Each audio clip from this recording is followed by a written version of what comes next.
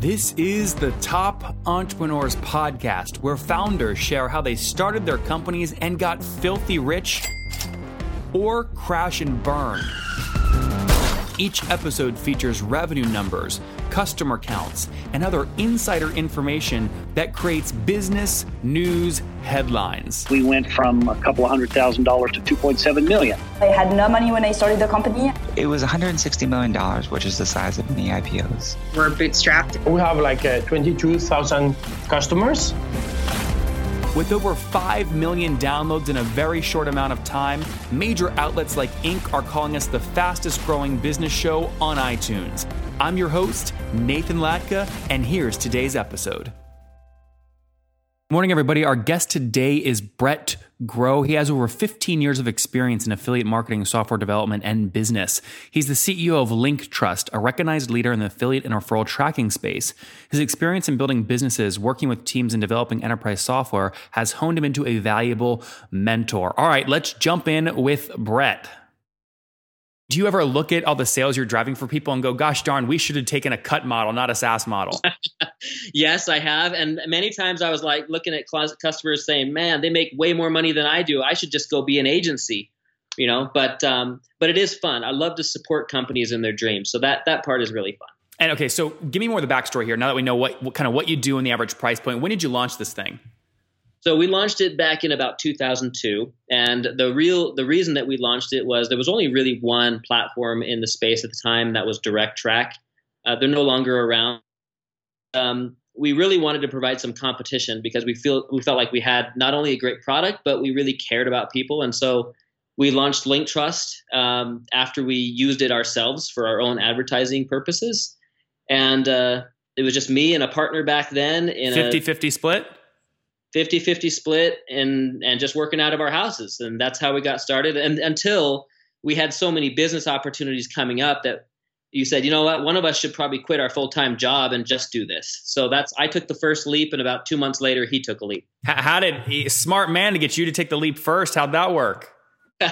Well, we sat down in my house and we literally put credit cards down on the table and said, okay, I have $2,000 available on this credit card and $5,000 on this one. So if it doesn't work out, that gives me, maybe a month or two and I'll jump back into a full-time job. So. That's a good story. Now, fast forward today, Brett, how many customers are on the platform? We have about 110 customers on the platform right now. Got it. And are most of these, with that amount of customers, you obviously know most of them personally, right? I know a lot of them. Many of them have been clients for years and years. Now, can I do the math? Can I take an average $300 ARPU times the 110 to assume you're doing around 33 grand a month right now, or is that off? No, that's not exactly true. Most of our clients would fall into that range of cost, but we have some enterprise clients that would definitely skew that. So, higher. So it's a lot more than that. But generally, when you're talking about your regular small business or regular, 10 to 25 employee ad agency, they're spending roughly about $300 to $500 a month. Okay. And then, can you give me a general sense of growth? This is going to be an embarrassing question, but do you remember what first year revenue was back in 2002? How low was it? First year growth was probably like $50,000 a year, right? That covered me. Yeah. Essentially. But, we have a unique story. It's not always, just celebrations and growth. We actually went through some really hard times as a company, and we learned a lot of hard knocks lessons as entrepreneurs and what to do and definitely what not to do. Like what? So, go ahead. Like what? Well, so, we got up to about 4.5 million relatively quickly competing with our competitor. Brett, you cut out there. You said you got up to 4.5 million relatively quickly. Yeah. Within the first few years.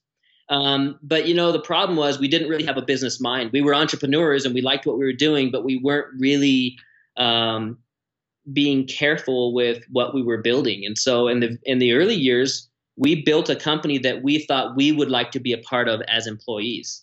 And we created a lot of entitlement within the organization, a lot of entitled employees, and that just creates all sorts of problems. So we've been through the ringer as far as like restructuring a company. What year was that where that really hit a pivotal moment?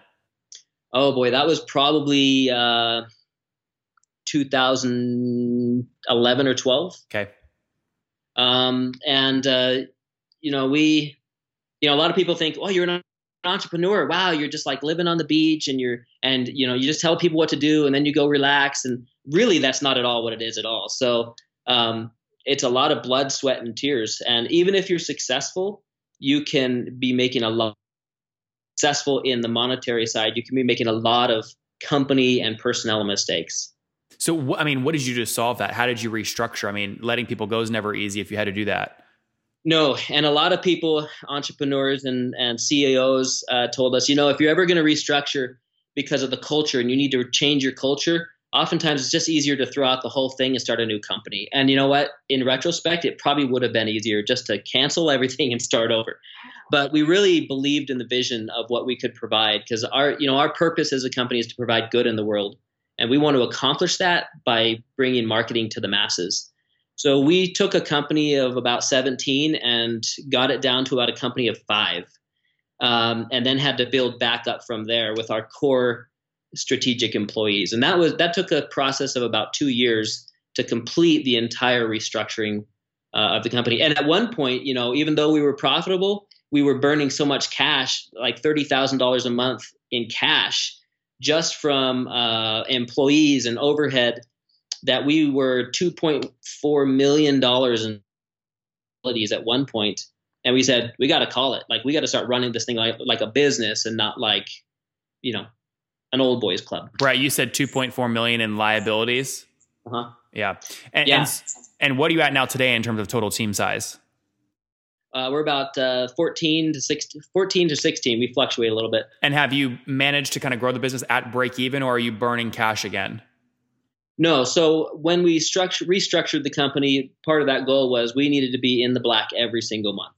So we restructured. We've been in the black every single month, and it took us 3 years, but we paid off every single penny of the liabilities and paid off our last debt payment January of last year. So we've been a cash-only company ever since then, and decided that we will never go into debt. We will never get more credit card. We will never go to the bank and ask for money if we can't support it ourselves, which in a sense really goes back to bootstrapping, which is what we've done for this 15 years. Yeah, so you're totally bootstrapped even today.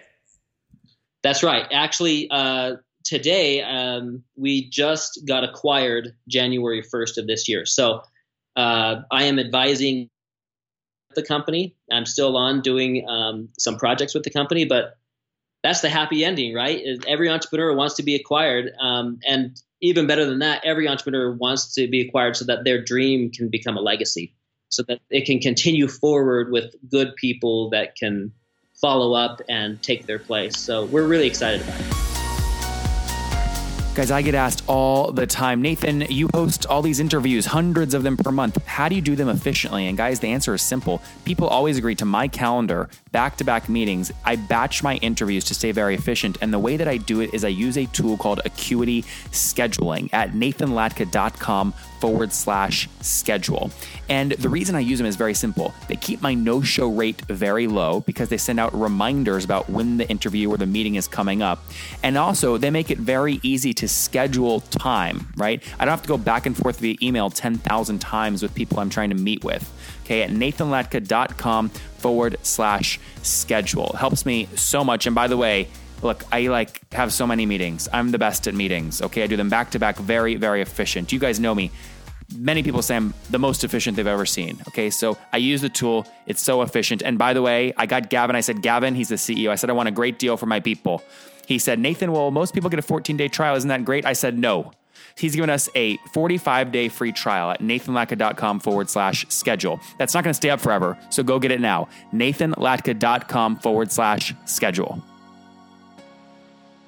I want to dive more into kind of where your mind was emotionally in that decision-making moment in a second. But first, so kind of completing out the restructuring, I want to make sure I got this right. You grew it to about 4.5 million in annual recurring revenue. That's about $375,000 a month, but you were burning too much. You had debt payments out the wazoo, over 2 million in liabilities. Your team was 17 people. You cut it down to 5. That took about 2 years. So we're at about 2014, 2015-ish now. You're now today at 14 people, debt-free since early 2016. Have you broken, like we're talking pre-acquisition, did you break the 6 million ARR mark, or did you stay pretty flat during the restructuring? During the restructuring, we made a conscious decision to focus not so much on revenue, because we knew that we could take cuts in order to keep the company afloat. So the company actually was in a slow with the restructuring. Yep. It was a slight decline. Slight decline through the restructuring because we were really putting most of our focus on debt relief, culture and accountability of employees, and really trying to keep the company growing at the same time. So really, there's a lot of costs that come into a SaaS that you just can't forfeit. You can't give up those costs. And we took a little bit of a hiatus with our marketing spends so that we could pay off our debts. And then we knew that once we would come out of that, we would put the money right back into marketing, but we would do it our cash, not credit. Yeah. So when you look, we just finished 2017. When you look at that full year, I mean, did you guys break 4, 5, 6 million? Where were you generally speaking? We ended, I can't tell you where we were for 2017, but we ended cash flow positive in the black every single month.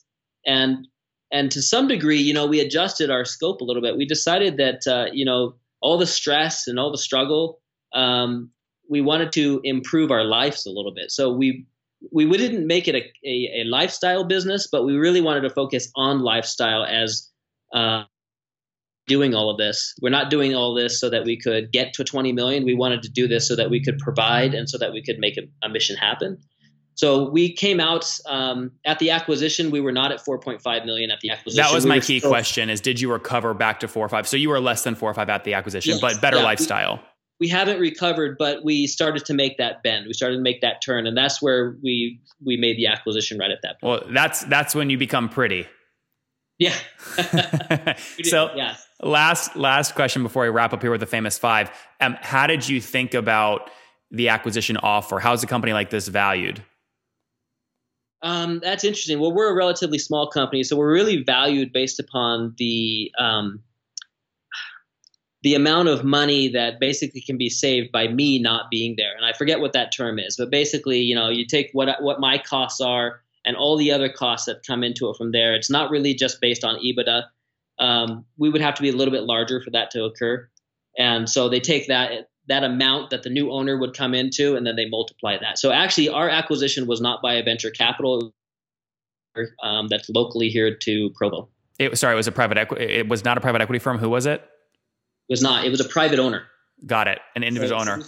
Yeah. But Brett, I mean, you weren't super. I mean, it's fair. You weren't super small. You were doing more than $1 million per year, correct? Oh yeah, absolutely. Yeah. So between $1 million and $4 million. I mean, you weren't super small. So okay, interesting. So basically, he said, well, if I cut out your salary and a few other things, the cash flow increases, and I'm going to pay you this amount because I can recover my cash flow in this many years, and that's how you did it.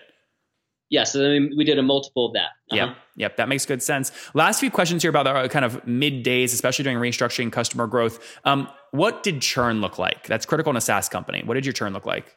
That's really important. Our churn is roughly around 4%. Logo churn monthly? Yes, 4%. And we really want to get that down to about 3%. 3% is really where you need to be for a SaaS.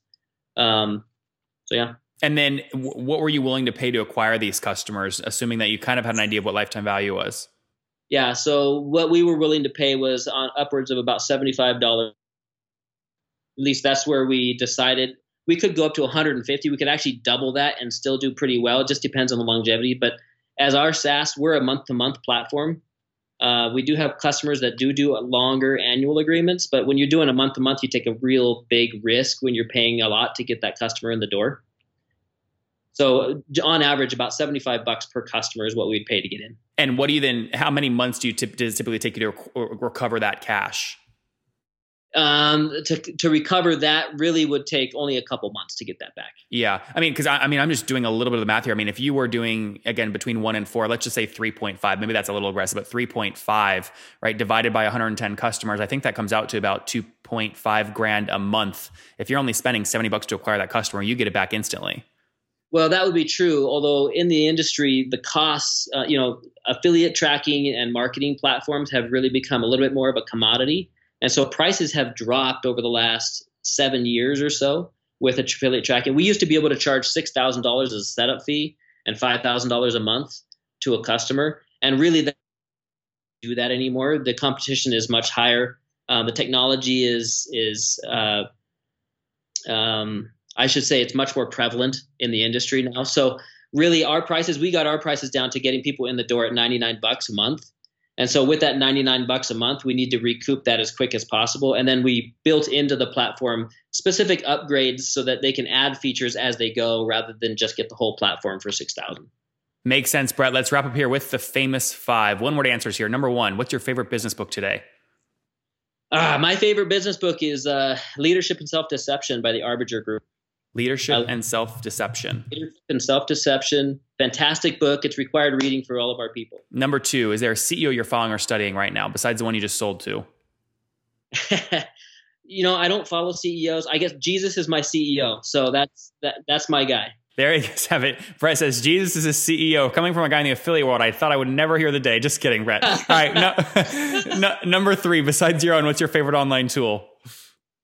My favorite online tool, other than Linktrust, is Zapier, and have really helped us to automate a lot of sales and back-end processes. Zapier and Calendar. Number 4, how many hours of sleep do you get every night? I get at least 8. Okay. And what's your situation? Married, single, you have kids? Married, 4 kids. 4 kids, and how old are you? I'm 44. Last question. Take us back to your 20-year-old self. What do you wish that guy knew? Oh my gosh. What I wish he knew was that helping people to stay accountable for what they do is a service to them, and that it shouldn't be shied away. You're doing them a big favor by helping other people grow, by holding them accountable. There you guys have it from Brett. Accountability is actually a service to people. Don't do it. Don't skimp on it. He learned it the hard way. Launched his company back in 2002, grew it to about $4.5 million in annual revenue. Then had to go through a restructuring. They were burning too much cash, $30,000 a month, had over $2 million in liabilities. Restructured, came down to 5 people, has now since grown it back up to 14 people, between $1 and $4 million in ARR. Never recovered to the 4.5 million post the restructure. However, much healthier business. Debts paid off, much happier, getting 8 hours of sleep. And then recently, here at the beginning of the year, January 1st, sold the company to a local mentor, and now obviously advising as he looks for his next thing. Healthy economics, 4% churn, lifetime value there, about 25 months, $70 in terms of paid spend to acquire those customers. Brett, thank you so much for taking us to the top. Thank you very much.